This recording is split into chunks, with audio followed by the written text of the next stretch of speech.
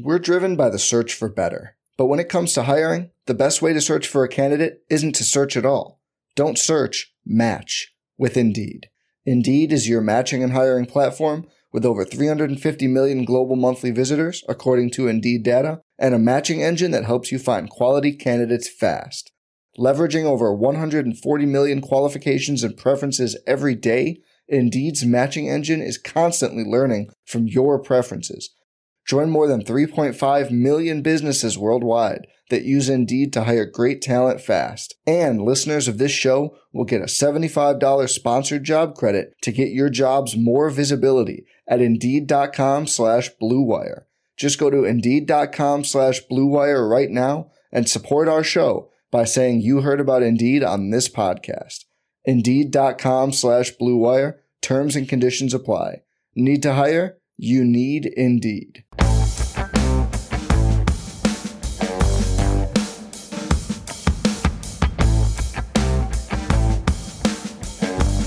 More thoughts on the FFPC playoff challenge. That's what we're talking about today on Stealing Bananas. I'm Ben Gretch.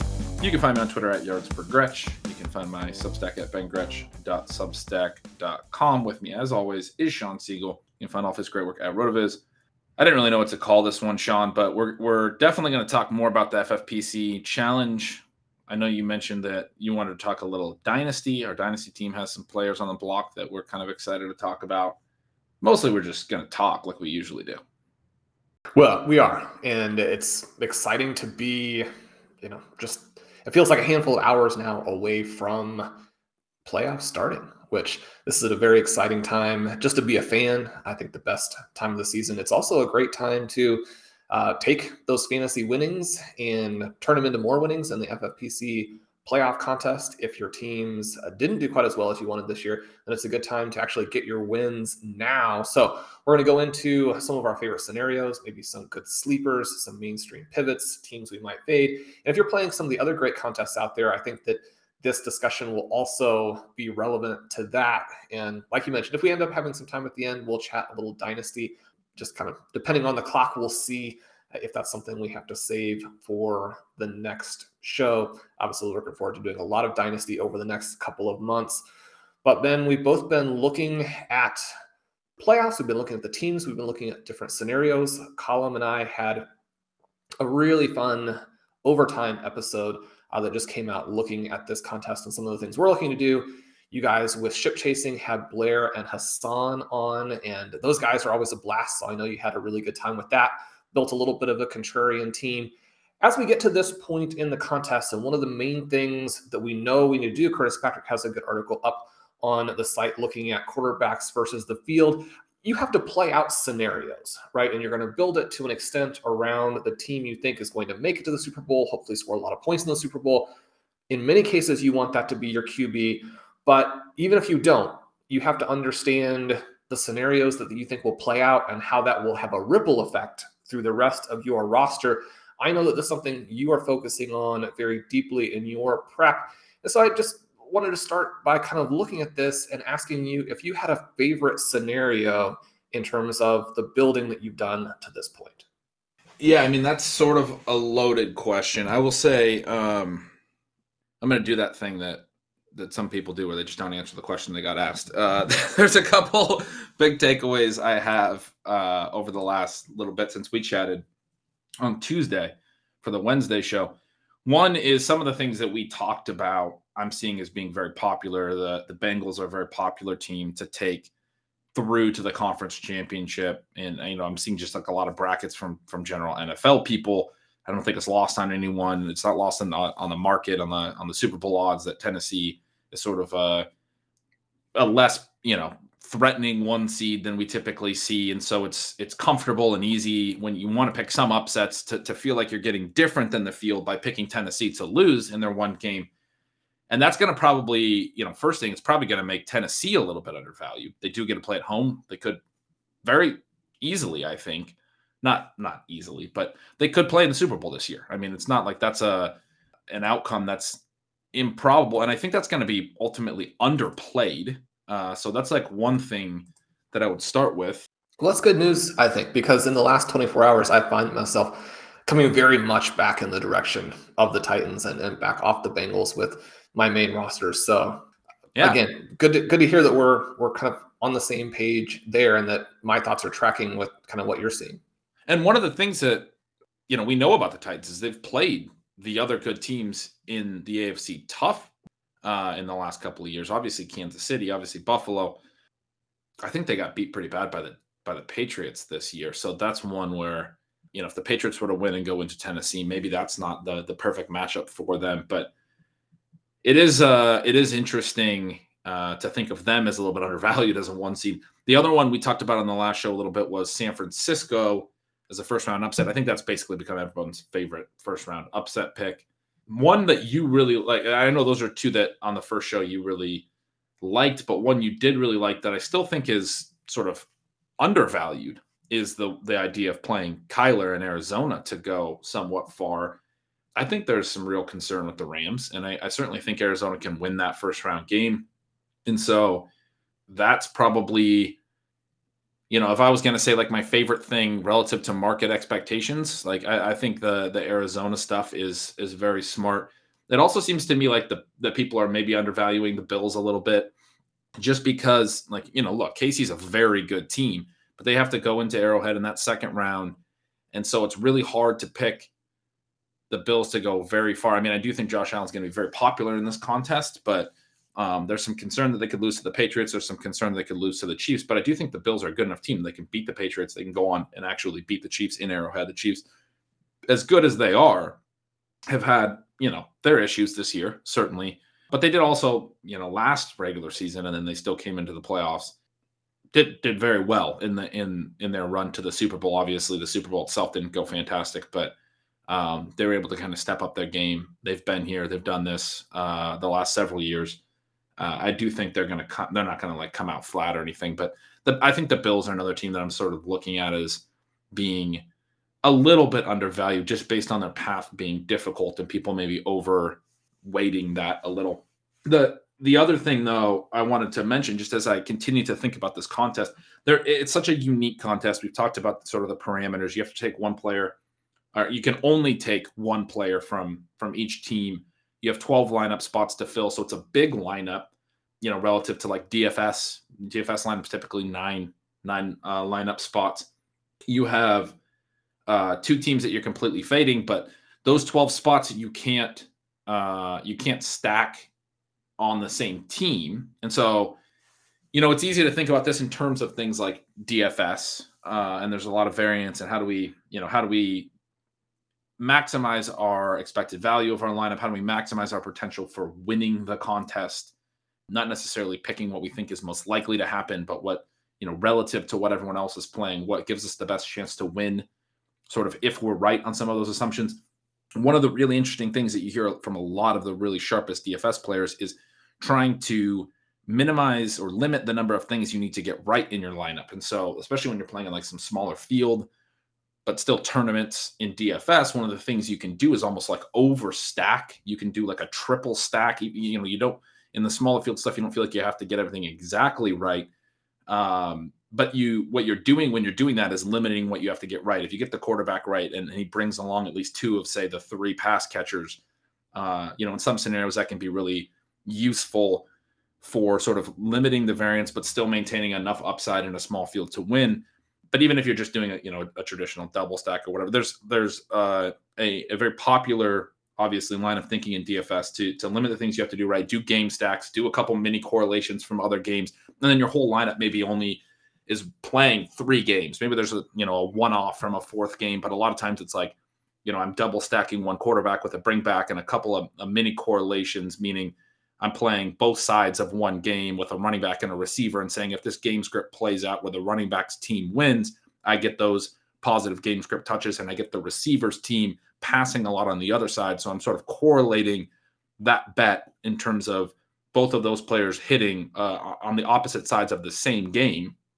And so you can build this whole lineup where maybe you're only playing 3 games on the whole slate as like the ones that score a lot of points, and it's great for you. That's not something you can do in this contest, especially with the 12 lineup spots. It becomes a real issue where you're almost parlaying a bunch of small bets. And because of that, the sort of line of thinking that I've been crystallizing over the last 2 days. Because of that, it really gets back to that point we talked about a little bit on the last show, where some of the plays are too thin, going down to like a 1% player. Like I've heard CJ Uzama's name brought up a couple of times. There's a lot of good tight ends in this, and we've seen Uzama have some big games. But one of the arguments I would make for not playing him is not just that it's an incredibly low probability that he's the guy for the Bengals, and even if they get beat in one game and there's a lot of variance in one game outcomes, you can see a scenario where he caught 2 touchdowns and a loss. But even if that is correct and you get that right, and you gain a bunch on the field if you do, you can't leverage that into helping you win the tournament as easily in this contest as you can in other contests, because ultimately that's just like you're probably playing the other side of that game similarly. Maybe you're playing Josh Jacobs because you're picking the Raiders to advance. But even when you hit CJ Uzama and Josh Jacobs and you get those parts of it right, you still have to get the other 10 teams, all of these games and their game scripts and who advances. You still have to get all that right. You still have to have your quarterback in the Super Bowl and all of these elements of it. And so, it's this idea of what do you win when you win? If you go really thin with some of these really thin plays, I don't know that you're actually helping yourself as much as making it worthwhile to go find that play, right? And so we have that tendency in like DFS to think, well, yeah, if I hit on that really low owned play, and I'm otherwise, mostly playing the chalk and playing some of the chalk game stacks, I can make some other decisions in my lineup where we sort of know what the best plays are and this and that, and especially as the salary element comes into play for that week, you can really differentiate with 1 or 2 off the wall plays and then eat some chalk elsewhere.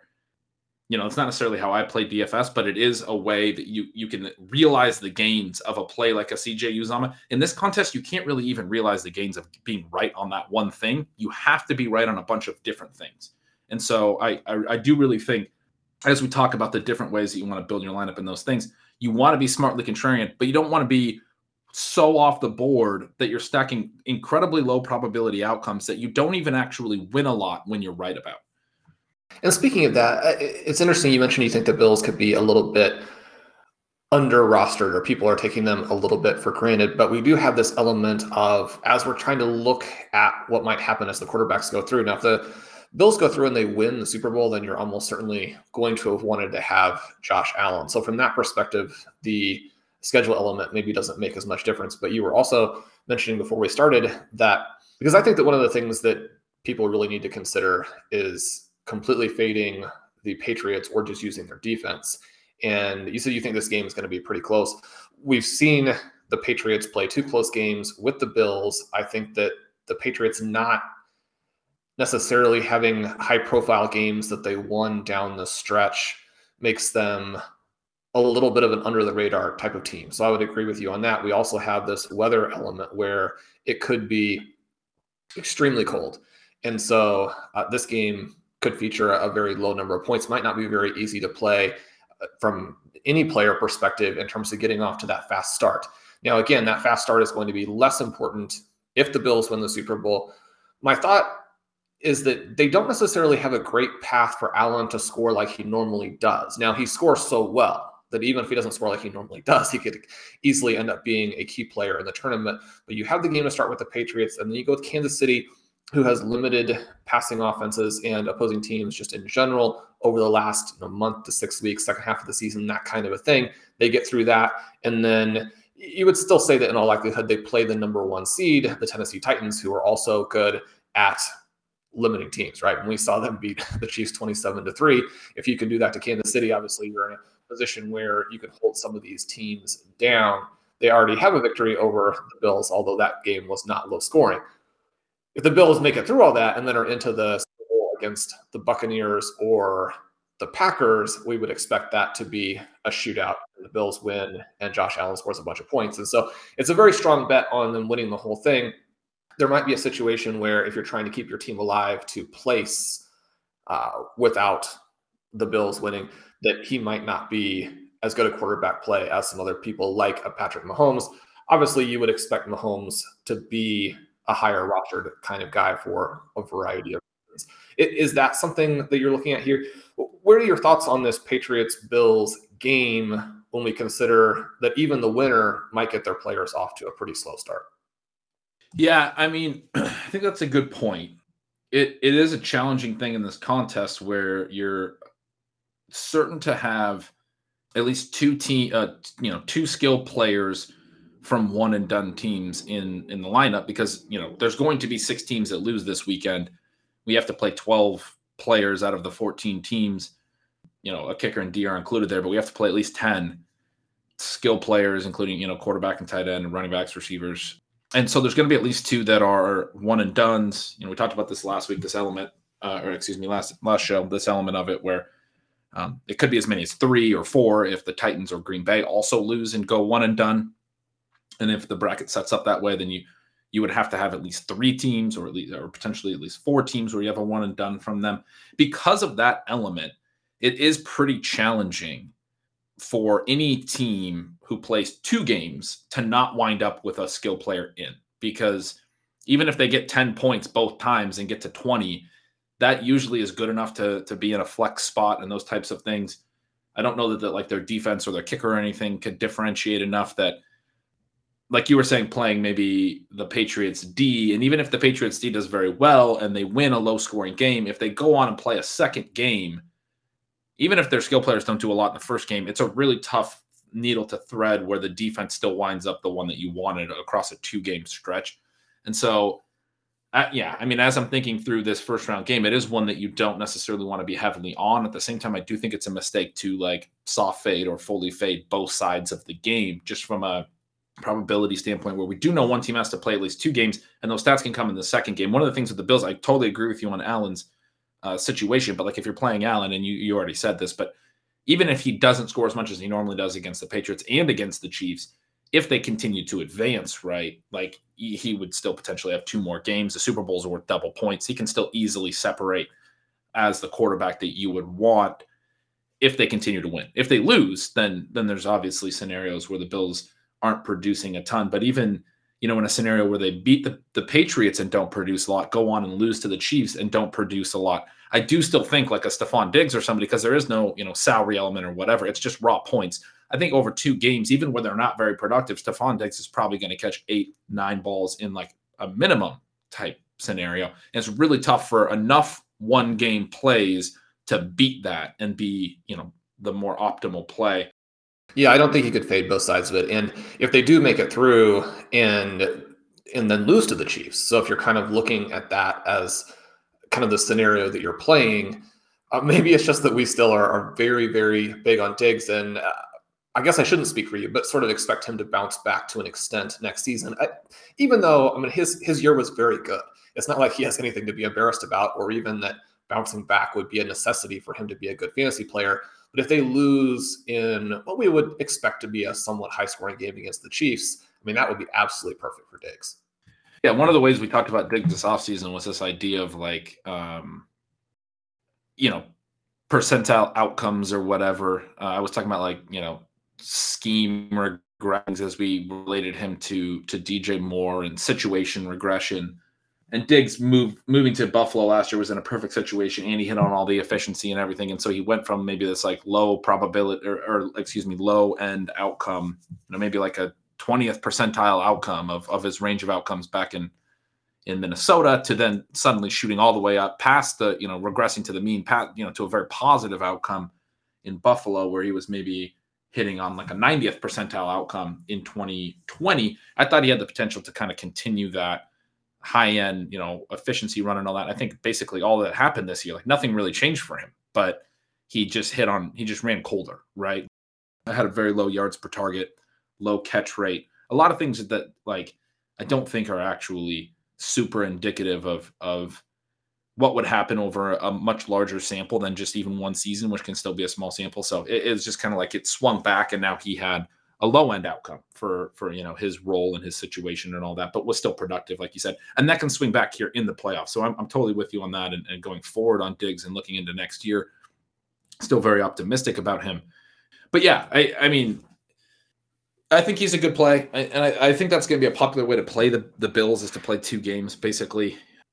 I kind of like the idea of playing Allen, or you were mentioning fading the Patriots. So it sounds like you're kind of thinking along those terms that like Diggs is probably the play that you like for the Bills, because you are thinking that the Bills would probably advance over the Patriots if they're more of a full fade. And then you were just discussing the Bills having 2 tough games if they're not able to continue advancing through KC. And one of the things we looked at was this idea of we want to get big individual games in the loss. And you mentioned that again in the open. And Damian Harris, a player who would seem to be someone who fits the weather situation in this game. We know he could have multiple touchdowns. But as I look at things like the game level similarity projections, his numbers are still well below what we would project to get from some other players who would lose in the first round. And so I think I would prefer to be off of him. If I go with any running backs that I go with in this contest, I want to be pass catching backs. And so that moves me back off of really playing any of those guys and not thinking of the Patriots as being a good team to play in a loss. Whereas I think you have some options from the Steelers. I think you have some options from the Raiders.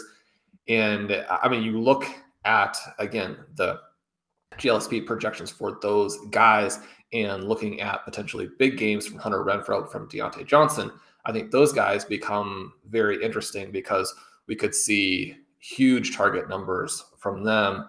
And I mean, someone like Hunter Renfrow, who Pat has projected to be hardly on any rosters, actually looks good for a very solid game and some upside. If you think that the Bengals are going to really blow this one out, I mean, Renfrow could easily give you 20 points in this game, and then you're off to the races with your guys who are already eliminated. And he's not going to be played a lot, like he said. So that's a perfect example of like the right type of contrarian play in this contest. You don't need to go too far down, but Renfrow, obviously, a top 3 skill player in terms of, expected production in this offense. And it's a clear top 3. I mean, like Zay Jones is kind of a distant 4th probably, but you have Josh Jacobs, Darren Waller, and Hunter Renfrow. And Jacobs and Waller are going to be more popular. You can play that 3rd guy pretty easily. There's a lot of situations like that. You can go to, the Bucks. I think Fournette and Gronk are going to be a lot more popular. You can go to Evans.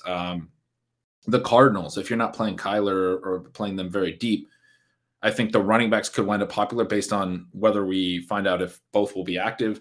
But certainly Zach Ertz is going to be somewhat popular. But getting to Christian Kirk, like that is not too thin, because that's a guy who's like legitimately, seen volume and is a number 1 receiver if Hopkins is not playing. There's a lot of those types of situations where you can get a guy who's a real contributor who's basically barely going to be played. Kirk's an example of, I mean, even less than Renfrow, I think, in terms of expected ownership. People are probably not going to pick him at all. If they were to lose in the first round, Kirk can certainly be the guy who has the biggest game for them if he hits on 1 or 2 big plays. But yeah, I mean, I think that's sort of the way that I'm thinking about the contest is things like that, like little creative ways to get different in the first rounds. I don't know if there's like a specific bracket that I like the most. We talked last show. I was kind of excited about Dallas. I'm still excited about them, especially as I'm seeing more and more and more love for San Fran going and winning. I do think there are paths for Dallas to actually have a good run. I mean, their defense is good. It would not be all that surprising me, especially, I know this seems like not a huge thing. He is a running back, but having Tony Pollard back, I do think helps them a lot, because I do think he's their better runner. I don't think that's particularly controversial, or it's not a unique take. Certainly people have been saying that a lot lately. But he does provide them, more explosiveness from the running back position.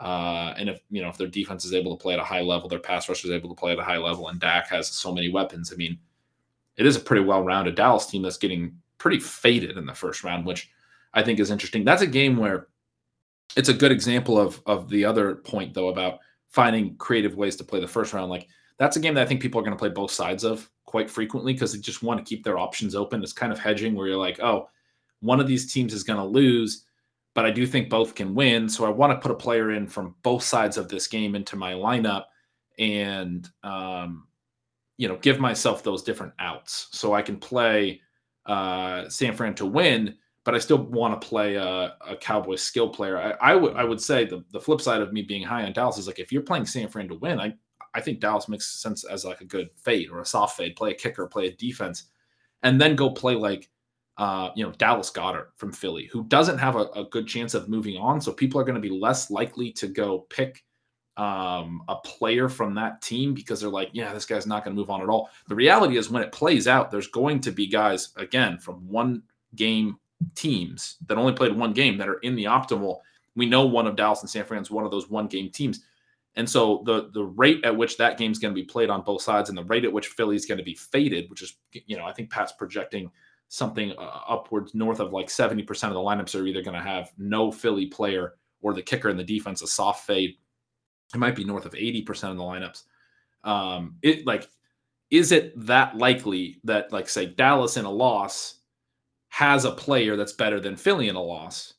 I don't think it's as likely as the ownership is going to suggest. And so that's like a bet you can make where that as people are building lineups, they're going to feel more comfortable playing it one way. But as things play out, it has to play out a certain way. Someone has to lose. And so being willing to take a stand on that game by actually fading one of the teams, the Arizona-LA game fits as well. Being willing to fade, say, like the Rams entirely, if you're not going to play Cooper Kupp, I think is a smart path there. But you can make those are the types of things, like you can make some decisions like that where you're getting really different from the field. Kupp's going to be in so many lineups. But if the Rams are really, really bad, it is possible that other guys get it. I mean, it seems crazy, and I want to play Kupp in every lineup, but it is possible that he, even in a loss, which you would think that's going to lead to passing and more targets for him, but in a loss is not as good as the best plays from some other teams that lost in the first round. You mentioned like the Steelers, the Raiders.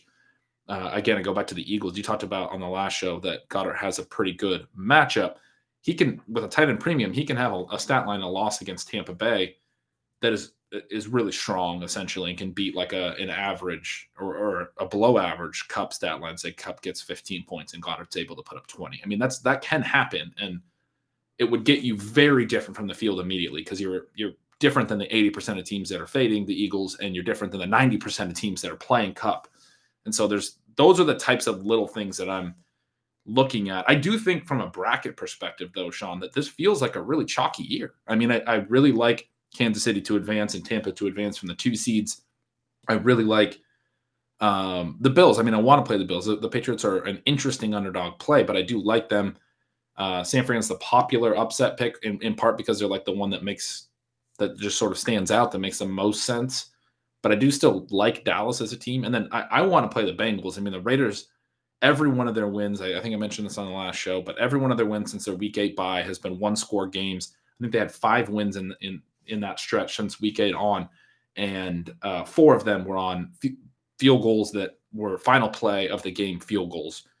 We should typically fade 1-score win-loss records, and so I think the Raiders are a really interesting team to just – I mean, they could also surprise, and I can see why people are interested in them, but they're an interesting team to just be like, I don't trust that they're as good as their record says because they've been winning so many 1-score games, and they've also had some blowout losses. I mean, their point differential has not been strong or anything. And then, obviously you have the Cardinals and Rams, which is a little bit more of a toss-up. But it would not surprise me if this is one of those years where we actually see a lot of the 2, 3, and 4 seeds hold serve at home and advance. It's interesting that you were saying earlier that you're moving a little bit more in the direction of Kyler as an interesting play. Obviously, he has the hybrid ability, could score a lot of points, even if his individual pieces do not. I've been moving in that same time period a little bit more in the direction of the play that I know you were very high on Tuesday and just mentioned a little bit more there, but that is Dak. I go through the different projections we have and the different scenarios that could play out, and the Cowboys could score a lot of points without any of those individual guys scoring. CeeDee Lamb has not scored well recently. Dalton Schultz, I think, is a very good play. His target numbers were down, obviously, in the last game, a little bit of a strange scenario there. But you look at about those guys and how they project against the 49ers, it's not particularly strong, and yet if they win, then you're betting on a scenario where the better end of that did play out, and then they move through and they have the Buccaneers. That's a game where Prescott could score just an avalanche of points. You move through and you play the Packers, again, a shootout type of game where Dak would be scoring a lot of points even, and perhaps especially in a loss. And then you look at that where I think if you're going to play Prescott, you obviously, I think, are having to play him with Travis Kelce, right? Because then you have a couple of different options. Number one, they could win. And then if you're in the Super Bowl with Dak, you're feeling very good about how your team does in the contest. It could also be a situation where they could lose to the Packers and you're actually still okay.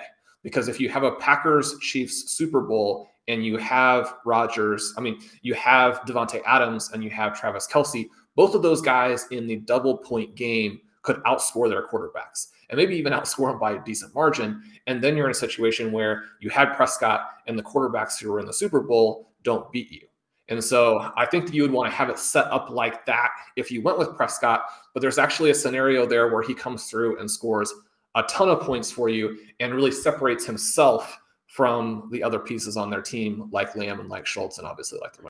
And I think the same applies for Kyler, to your point. I mean, I think, the bracket can still play out in a way. Say San Fran does beat Dallas and goes to Green Bay. Kyler and the Cardinals beat the Rams and then are able to beat the Bucs. You get Green Bay, Arizona in the conference championship because Green Bay is able to beat San Fran. Kyler wins in Tampa Bay as well. Similar thing to what you were sort of just describing with Dak, where in 3 games Kyler could wind up being the optimal quarterback if it is, Green Bay who makes it, because Adams can just so distance himself even from Rodgers' score, even though Rodgers is the one throwing him the passes, right? And then if it is, Green Bay, KC, like you just described, you could have Kelce be the clear tight end that you needed. So yeah, those are I like that call a lot. Well, then once we get back from the break, we'll go into a few more of the type of pivots that we might be looking for, and we'll kind of check the clock, see if there's any dynasty opportunities. Hello there, Colm Kelly here, co-host of the RotoViz Overtime podcast. I just want to take a moment to let you know, as a loyal RotoViz podcast listener, you can save yourself 10% off a RotoViz NFL pass. All you have to do is head on over to rotoviz.com, add the subscription to your basket, and add the promo code RVRadio2022 at checkout. That'll get you 10% off. It'll get you access to all of our content and tools, and of course set you up for success in all your 2022 fantasy football rosters. That code is RVRadio2022. I hope you enjoy the podcast. We're driven by the search for better. But when it comes to hiring, the best way to search for a candidate isn't to search at all. Don't search, match with Indeed. Indeed is your matching and hiring platform with over 350 million global monthly visitors, according to Indeed data, and a matching engine that helps you find quality candidates fast. Leveraging over 140 million qualifications and preferences every day, Indeed's matching engine is constantly learning from your preferences. Join more than 3.5 million businesses worldwide that use Indeed to hire great talent fast. And listeners of this show will get a $75 sponsored job credit to get your jobs more visibility at Indeed.com/Blue Wire. Just go to Indeed.com/Blue Wire right now and support our show by saying you heard about Indeed on this podcast. Indeed.com/Blue Wire. Terms and conditions apply. Need to hire? You need Indeed. Getting engaged is a moment worth cherishing. A one-of-a-kind ring that you design at Blue Nile can help your love sparkle. Just choose your diamond and setting. When you've found the one, you'll get it delivered right to your door. Finding the right engagement ring can be nerve-wracking. At Blue Nile, you'll have the expert guidance needed and a diamond guarantee that ensures you're getting the highest quality at the best price. Cherish all of life's moments and save up to 30% at BlueNile.com. That's BlueNile.com. So then as we come back here now, I think the question is, how do we play the running backs this season? You mentioned that it seemed very chalky to you, and yet most of these plays are going to be guys like Adams and Kupp. We talked about them as kind of being the running backs from the past in terms of players who just had such immense upside and really needed to be on your roster there. This season here, we obviously have Henry, and the real question is, how healthy will he be? How much rust could there be? Now, them having the bye, that's probably the one thing that helps him a little bit. You're going to lose that game, but if they move through, he seems like a pretty clear player.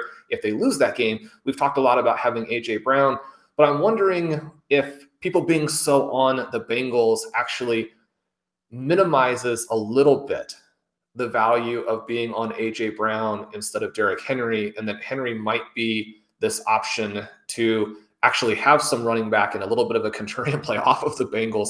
And then you have a situation with the Bengals where I think if you play this through, it's a very exciting thought to have Chase. We have a little bit before the show some news that there's a possibility that Higgins suffered a small injury in practice, probably not a big deal. By the time you're listening to the show, there might be more news on that. So definitely take that into account as you're looking at how you would put together your Bengals portion of it. But if we wanted to keep a running back alive and kind of play both sides of that game, we could go with both Henry and Mixon, cover the two running back slots that we need to have. And I guess at this point, like I mentioned in the first half, I'm less interested in Damian Harris. I think that there are some wide receivers. Basically, Deontay Johnson has such a good projection. And if we're expecting the Chiefs to win in them scoring a lot of points, you mentioned on Tuesday, you expect the Steelers to let Ben Roethlisberger throw, like, if they have 80 plays, throw 75 times. Now, maybe 20 of those are to Harris. Did you see that quote he had this week where I think it was after our last show where he's basically like, yeah, we're going to lose, so we're going to go out there and have fun. And, he's sort of joking, and I think trying to motivate his team in a way that's like, hey, we're going to play free. We got nothing to lose. But at the same time, you get that little twinkle in the eye where like, yeah, I saw that and I thought the same thing that we talked about. He's going to throw 50 times. Like, they're just going to come out and throw the ball. And then you mentioned this element with the Raiders and how you might be off of them completely. James Conner, always an option, but I think that what you kind of said, if you're going with Kupp, then maybe you actually do want to fade Arizona completely. And then you start to look at the other plays. If I'm building a Patrick Mahomes roster, I think that you have to have Rob Gronkowski, right? And so then you lose Leonard Fournette as your option. Now you could go with Schultz and still it will go with Fournette, but you do have this opportunity to play Mixon, to play Henry, get one of those two guys through into this game against the Chiefs. And, the Chiefs have been good defensively, but one way a team will try to beat them there is by completely controlling the clock. You get a little bit ahead. Maybe the Chiefs do commit one of the turnovers they've been so prone to this season. You get a huge number of touches for that running back. And even if Patrick Mahomes has a game where he gets them through, gets them into the Super Bowl, you have that going for you. You have the double points in the Super Bowl for him. But Mixon or Henry could have scored a very large number of points for him, even in a loss. So we talked about this in the first show where, those running backs you want in a win, one of those guys would win that previous game. But I guess I still am seeing, even for someone like a Henry, to have just a lot of points here. Yeah, I suppose it's not particularly surprising that we're kind of on the same stuff here. But since we last talked, I've gone basically right to what you're talking about as well. And it sucks, Sean, because we have to talk about some of the running backs that we like the least, I think, in the entire league as some of the best plays, or, like to play the least or whatever. And it's nothing personal against those guys, but it can be a relief in the playoffs. I think you be like, if Derrick Henry and Joe Mixon score some points, that's all right. I'm actually playing them. We'll get a little even on our previous fades of those guys by actually playing them for once. You even mentioned Fournette as a guy that you probably don't want to play, based on if you take Mahomes. But I do think Fournette fits in this discussion as well, which is that, in our last show, you talked about sort of the zero RB concept where we would actually be targeting running backs that played only one game. I think that's interesting, but I sort of leaned then as I looked at more of these brackets and things, right like you did, where it's like, well, what about similar but different in the sense that we're kind of looking at the teams that play two games and they're not making deep runs, but basically you just described a bracket where the Bengals win and then maybe lose to the Titans. And so you have 2 games from the Bengals, 2 games from the Titans, say the Chiefs go all the way to the Super Bowl.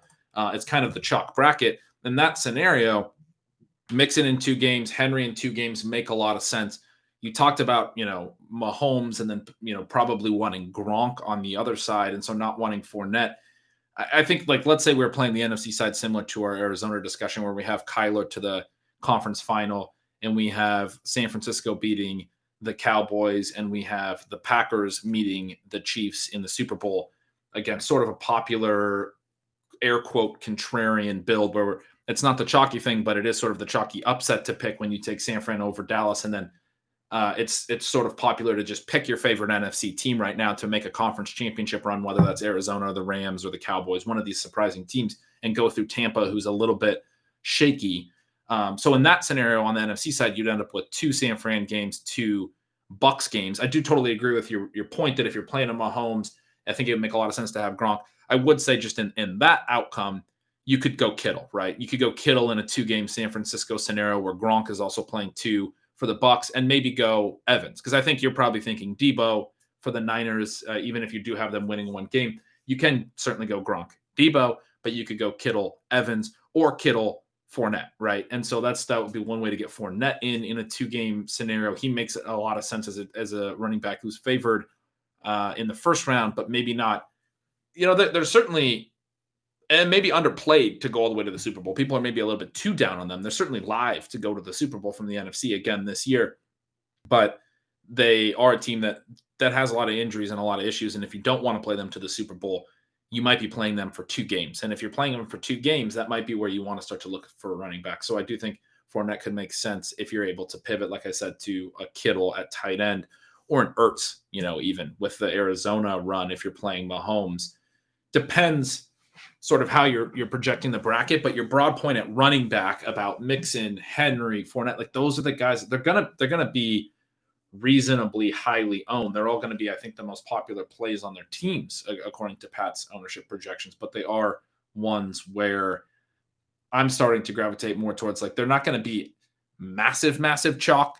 You mentioned like the Henry AJ Brown thing. It does seem like they're getting closer in expected, ownership percentage. And if that's the case, like, I freaking love AJ Brown. I want to play him no matter what. But the way that we also are saying Tennessee is sort of undervalued as a home favorite in the first round or in their first game, if they're able to win and play 2 games, I mean, Henry just has so much touchdown equity and all of those things. And running back is the tougher position to fill in this particular contest, this particular year.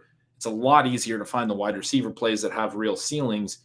And so, I mean, if they're going to be very similar in ownership, I do think Henry makes a lot of sense. I think Mixon, for the reasons you said, for any of these running backs that could potentially play 2 games, that's definitely where I'm leaning as well. And I think that Henry going all the way through could be a big play for you, even if you lose your QB, as long as it's not Tom Brady, perhaps, who comes through. But even then, you could have a Gronk or an Evans outscore him in the Super Bowl.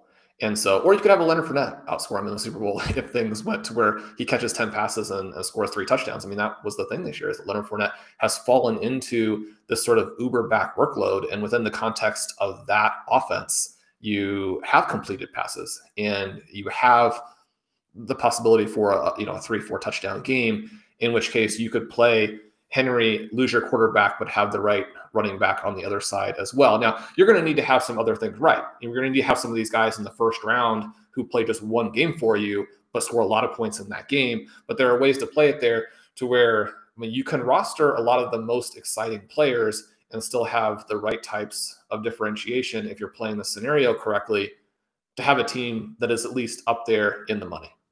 Yeah, absolutely. I mean, I think that's really the key point. You can play a team that is all good football players, all guys that in a normal DFS slate would have real salaries and be real interesting players.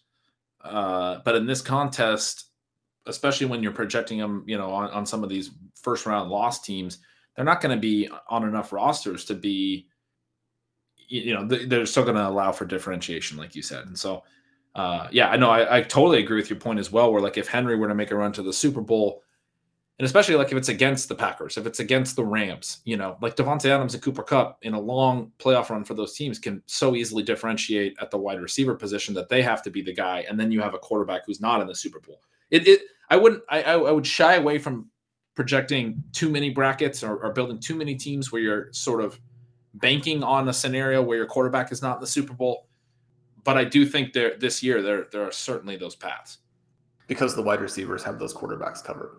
Yeah, exactly. I mean, that, like, Rodgers, I think, is a really tough play, and I've seen him brought up a couple of times. But if you're talking about it, like, it's possible. The way that I would see it happening, like, they win 2 games, they get to the Super Bowl, and then Rodgers has a big Super Bowl in the 2 times you get double points for the Super Bowl points. And so you really want the key pieces from that final game. I mean, that's sort of like really where you should be starting your build is who are the guys that wind up scoring a lot in the Super Bowl, because you're getting double points for that. And if Rodgers had a big game in the Super Bowl and for some reason it didn't go through Adams, he threw multiple touchdowns to Allen Lazard, Marquez Valdez-Scantling, Aaron Jones, whoever, it spreads out and doesn't go to Adams, that's the path for playing Rodgers. But to me, it's very thin in two levels. One, you're projecting the Packers to the Super Bowl already, which is sort of a thin thing. And then two, you need the specific Rodgers game to happen in the Super Bowl.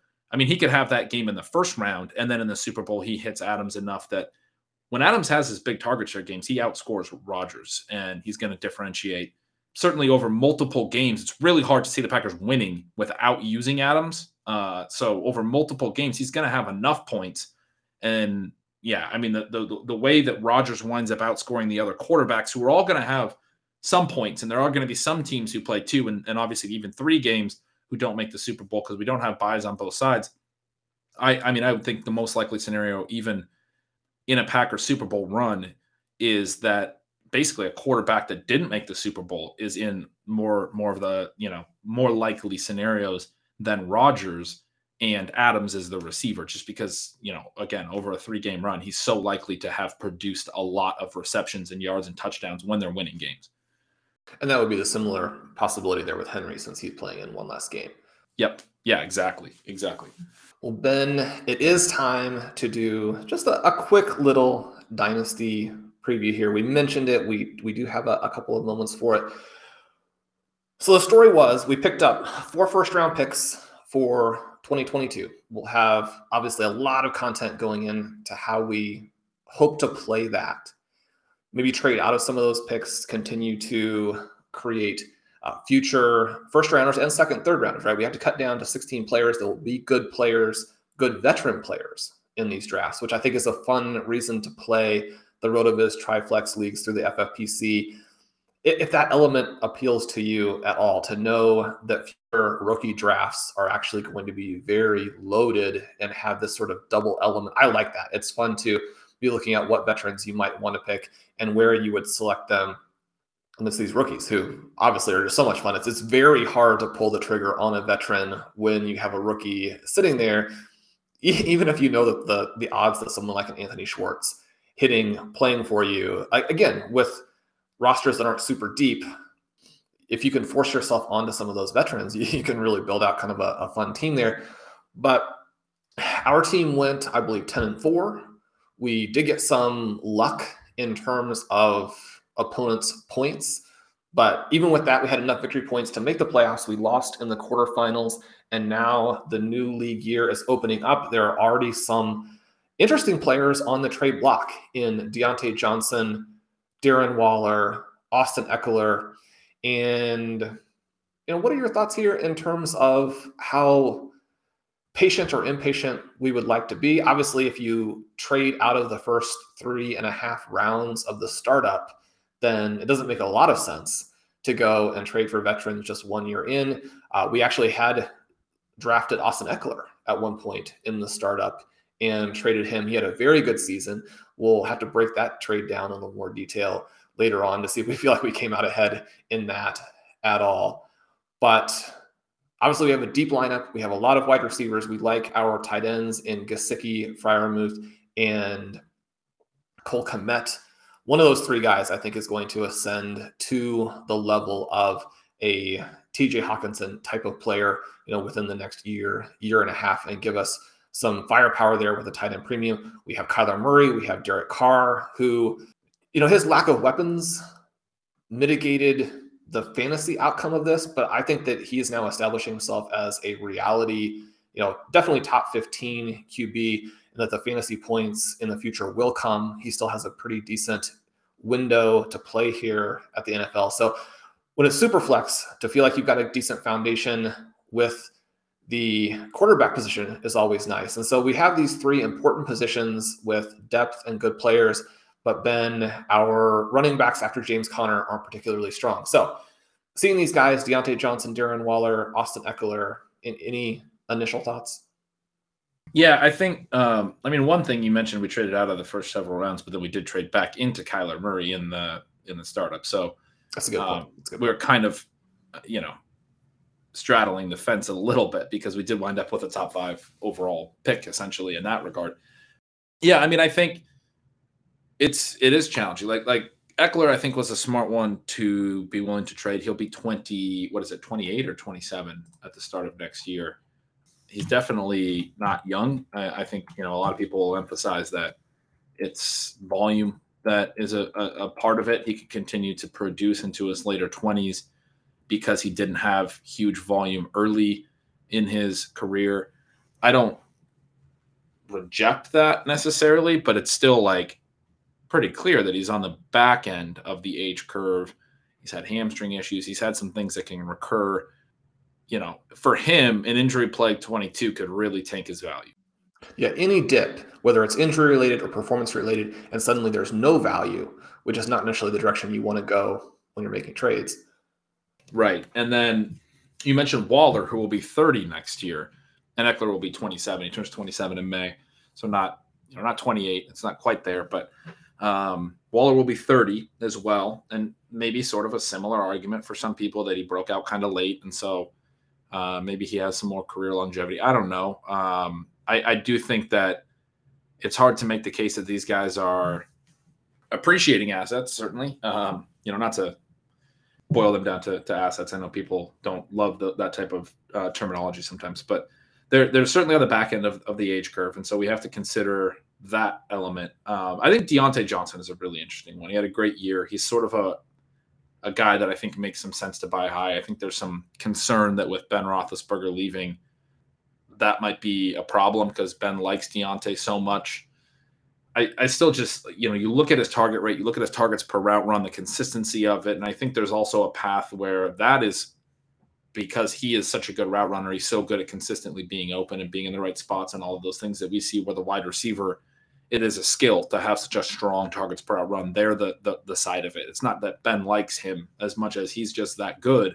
And so another quarterback could come in and we could still see, maybe it comes down a little bit, the targets per route run, the target share, all of those things. But we could still see him be a very dominant target hog and then arguably have efficiency upside, right? Because now you have potentially a better quarterback, which I'm not sure that there are a ton of quarterbacks that would be considered worse than the way that Ben Roethlisberger played this year.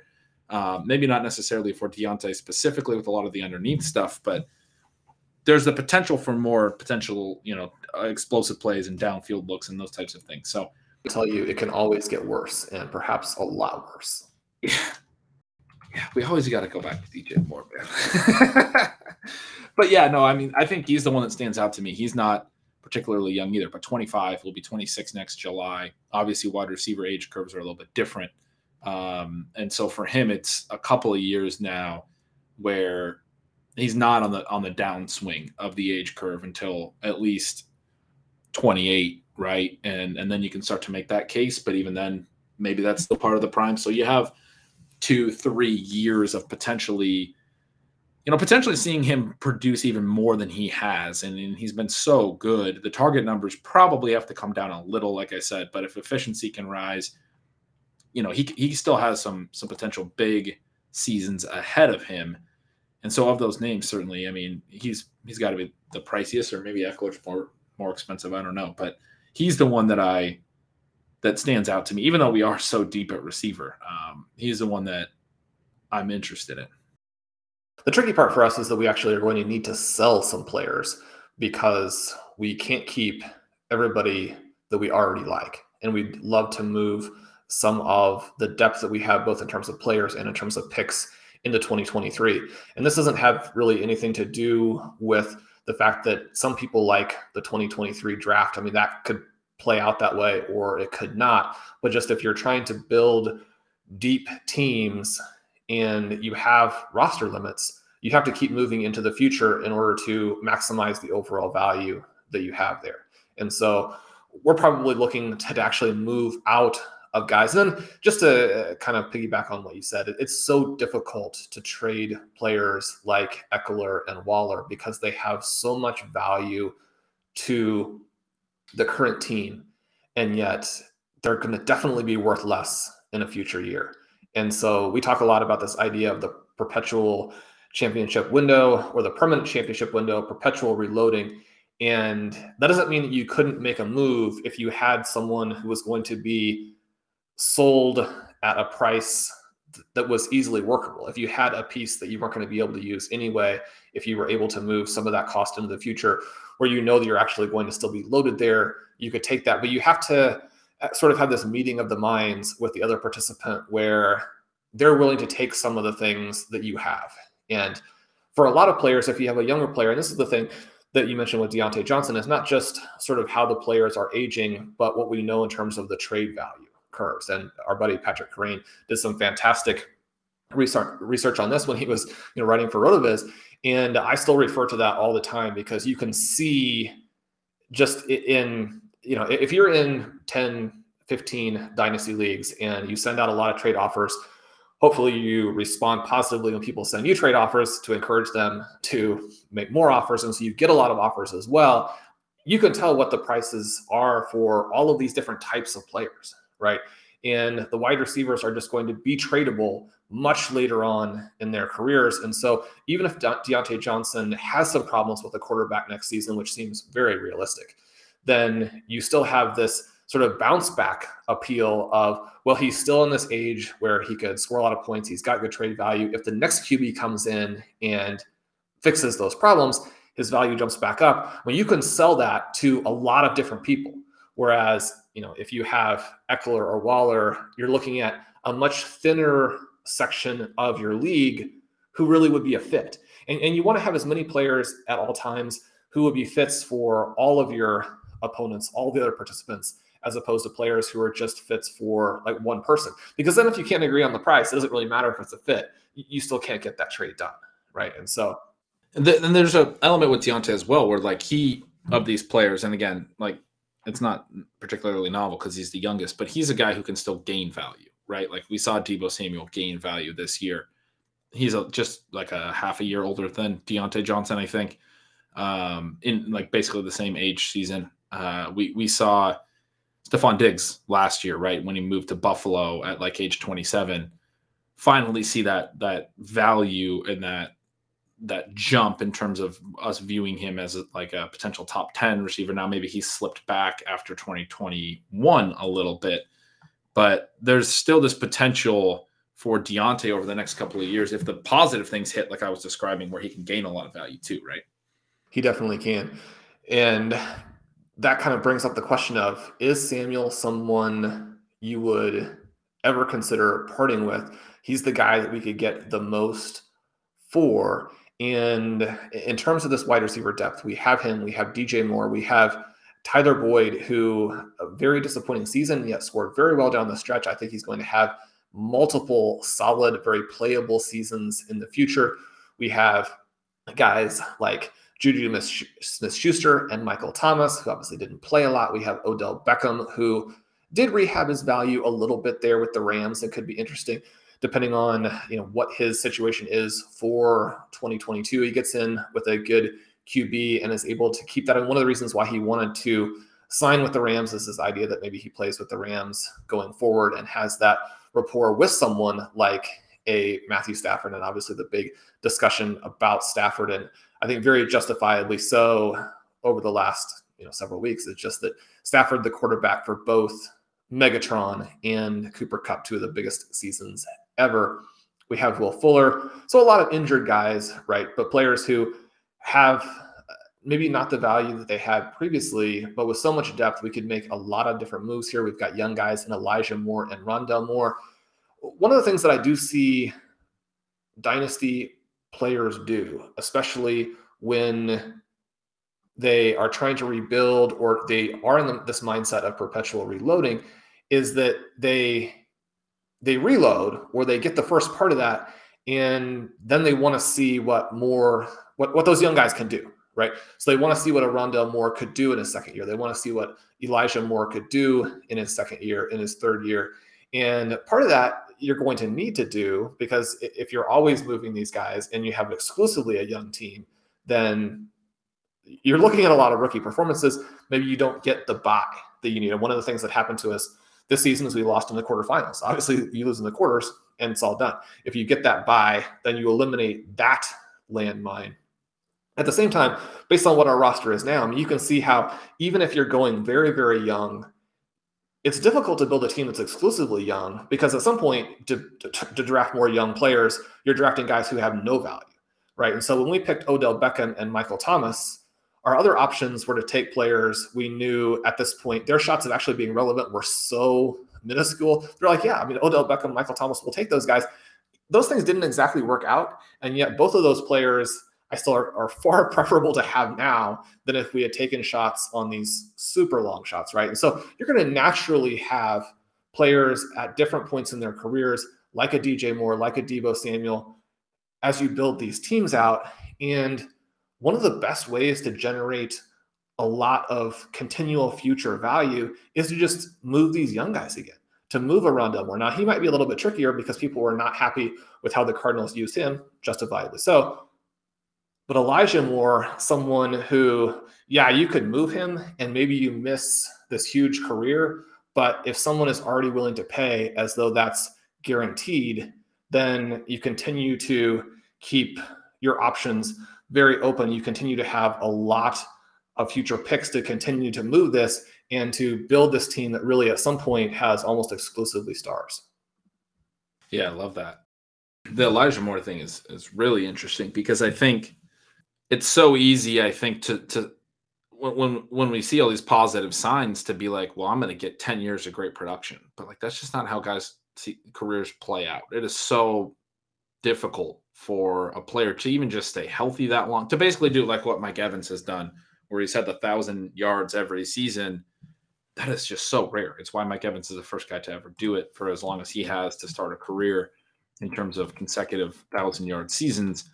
We see so much more frequently that guys do wind up being very good, but there are ups and downs and their values are going up and down from maybe one year to the next. I mean, like we were just talking about Stephon Diggs, like he has been somebody who throughout his career, you know, you and I have been very high on, but there's no question that, you know, certain off seasons and certain years he's been viewed differently than others. And yeah, there's just nothing that's that bankable. So if someone's willing to pay you for it being clearly bankable. I mean, even Odell, who you mentioned early in his career, was a 101 in dynasty startups, and rightfully so. He was so good, so young. But look at the way his career's played out. It was really just like an early, massive peak. And we're still now hoping to see some of that upside again at some point before his career's over. But it might go down that, you know, it was just the early years that were massive, and then he had a very early peak, and then it was just sort of all downhill from there. So yeah, it is interesting to think about the different ways they can play out. You don't want to necessarily part with a guy who could go on to be just an absolute superstar over whatever 10 years. But even if they are, like, I mean, even the Evans example, which is a clear pro example, as good as he's been, as consistent as he's been, he's only had a couple of seasons where he's been, you know, a top 5 guy. And I think maybe his third year was the one year where he was was he the overall wide receiver one that year? I think so. But point I'm making is, as good as Evans has unquestionably been for a dynasty team in hindsight, in any individual given year, his production wasn't irreplaceable, right? And you can continue to adjust your roster, and you're obviously always advocating for continually making trades and trying to improve and continually reloading. A lot of those years, there were other players that you maybe could have gotten cheap that produced as well as Evans. So just sitting on it, even when they are productive, if they're, say, a low-end wide receiver 1, high-end wide receiver 2 for their whole career, and they stay, and that's the positive outcome, and they stay very productive over this really long stretch, even that isn't necessarily giving you the current year advantage every single year that it kind of feels like when you look back at the whole career and say, well, look, this guy was really good for so long. So there's a lot of ways these things can play out, but it's not like Elijah Moore's destined to be Jamar Chase or something like now. If it was Jamar Chase, I think that's a different discussion, because Jamar Chase is going to be the wide receiver 1 every single year for the next 10 years. And so, you know, we know that. Yeah, well, I mean, Justin Jefferson is like, I'm going to have a quarterback. I'm going to put up some. But no, I agree with you completely. Even if you look at our own roster here, and these aren't guys we necessarily drafted with that expectation, but you can look at their career arcs. Will Fuller, somebody who looked like he was just going to be this monster vertical force with some other types of plays mixed in with Deshaun Watson. Obviously, multiple things went wrong there. He does have a couple of seasons that were very playable, but some other seasons that were very frustrating. You look at Juju Smith-Schuster, who had their extremely impressive rookie season, and then in year 2 scores almost 300 points. So you can imagine what you would feel like if you traded him before year 2, and then you see that in year 300 up there.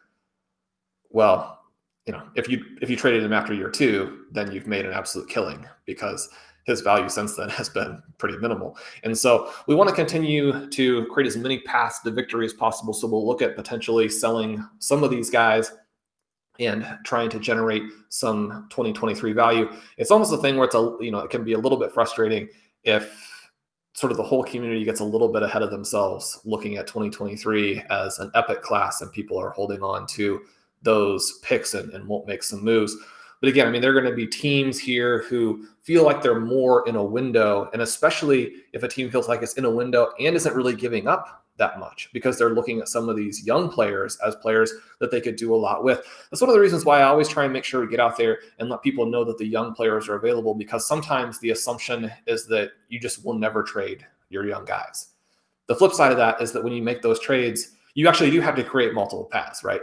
You can't just make this trade and get even more uncertainty and less overall value. And that part can be tricky too, because once you let people know that, okay, it is possible to make a move, then sometimes you're going to get offers that don't reflect what the value is. And so all of these things are going to come down to price, but we want to be flexible in terms of how we look at players of all ages and try and get guys in there who are going to create as much depth as possible, create as much future value as possible. And then, Ben, one of the things that I think you were also kind of alluding to there is just that it's so easy to feel overconfident about the future. We want to make sure we get as many points into our starting lineup as possible. And yet, when you're talking about what's going to happen in 2022, what's going to happen in 2023, we can sometimes be overconfident in terms of what's going to be a powerful starting lineup and make some mistakes there, as opposed to creating as much total value and believing that some of these guys are going to really rise and be better starters than it seems like now. Absolutely. There's the certainty of chaos, right? And so I think in Dynasty, I mean, I know for me, when I was first starting the goals, like I'm going to build this team by hitting on all these young players. And then as they all get into their primes together, it's going to be just a perfect team for 5 years. And I'm going to win every single championship in my Dynasty league for 5 straight years because I built such an amazing team. And even if you get there, and that's hard enough to do, right? But even if you get there, I think there's still merit to everything we're saying, where like you get there and you have this lineup that looks so amazing in the current year, then it's probably an indication you want to sell and stockpile some future assets. And even if it's making your current year a little bit less impressive, it is the perpetual reloading, the continual reloading, in the sense that you're not making yourself overly fragile to one season being so chaotic that you have multiple guys. Like when you have really expensive Dynasty players, the only thing they can really do is lose value. We just talked about so many. I mean, Juju and Odell and all these guys that at specific times were so valuable and have lost tons and tons of value since. And it can happen so quick is the other side of that. And so even if you get to that point where you have realized a lot of value gains and built this roster that from a current year value perspective is so much better than a lot of your your league mates, it's almost like that's the point at which you need to then start making your team worse for the current year and buying assets into the future so that you can continue that perpetual reloading, continue to have things that are making passive income for you, right? Have these picks that aren't going to lose value no matter what. Exactly. And we'll continue to sort of chronicle our RV Triflex Dynasty journey, look at the different elements of Dynasty play, and let people know if some of these things work or don't work. It's going to be fun, Ben, because we have a roster and a set of picks to where we have a lot of flexibility, right? So we're kind of in this building type of phase, but we're not in the phase where And this is why, you want to start it right from the beginning. You never have the tear down. You never have the, okay, I'm 3 years away because I've only got 2 or 3 things that are valuable and I've got to be patient. We have so many paths in the short term. So it should be a fun team to kind of let people in on the journey with us here. So there'll be more of that as we go forward. That will do it for today's episode of Stealing Bananas. It's been such a good time chatting with Ben. As always, we'll see how our individual FFPC playoff tournament teams do. I have an aggressive projection for how Ben and the ship chasing crew will do on their rosters, which I will make tonight on ship chasing, but that will be yesterday evening for those listening to this episode, as it will release on Friday morning. Again, subscribe to our feed. You'll get those as they come out. Leave us a rating and review if you can. I'm Sean Siegel. With me, as always, is Ben Gretchen. You can follow at Yards Per Gretch. He's got some cool things planned for the offseason, so make sure you subscribe to Stealing Signals. If you want a 10% discount at RotoViz, use the coupon code RVRadio2022 at checkout. We'll talk to you soon.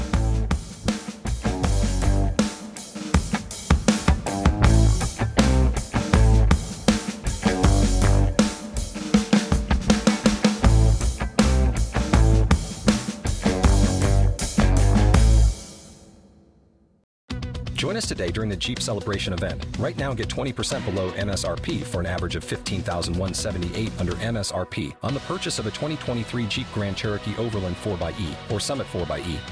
Not compatible with lease offers or with any other consumer incentive offers. $15,178 average based on 20% below average MSRP from all 2023 Grand Cherokee Overland 4xE and Summit 4xE models in dealer stock. Residency restrictions apply. Take retail delivery from dealer stock by 4/1. Jeep is a registered trademark.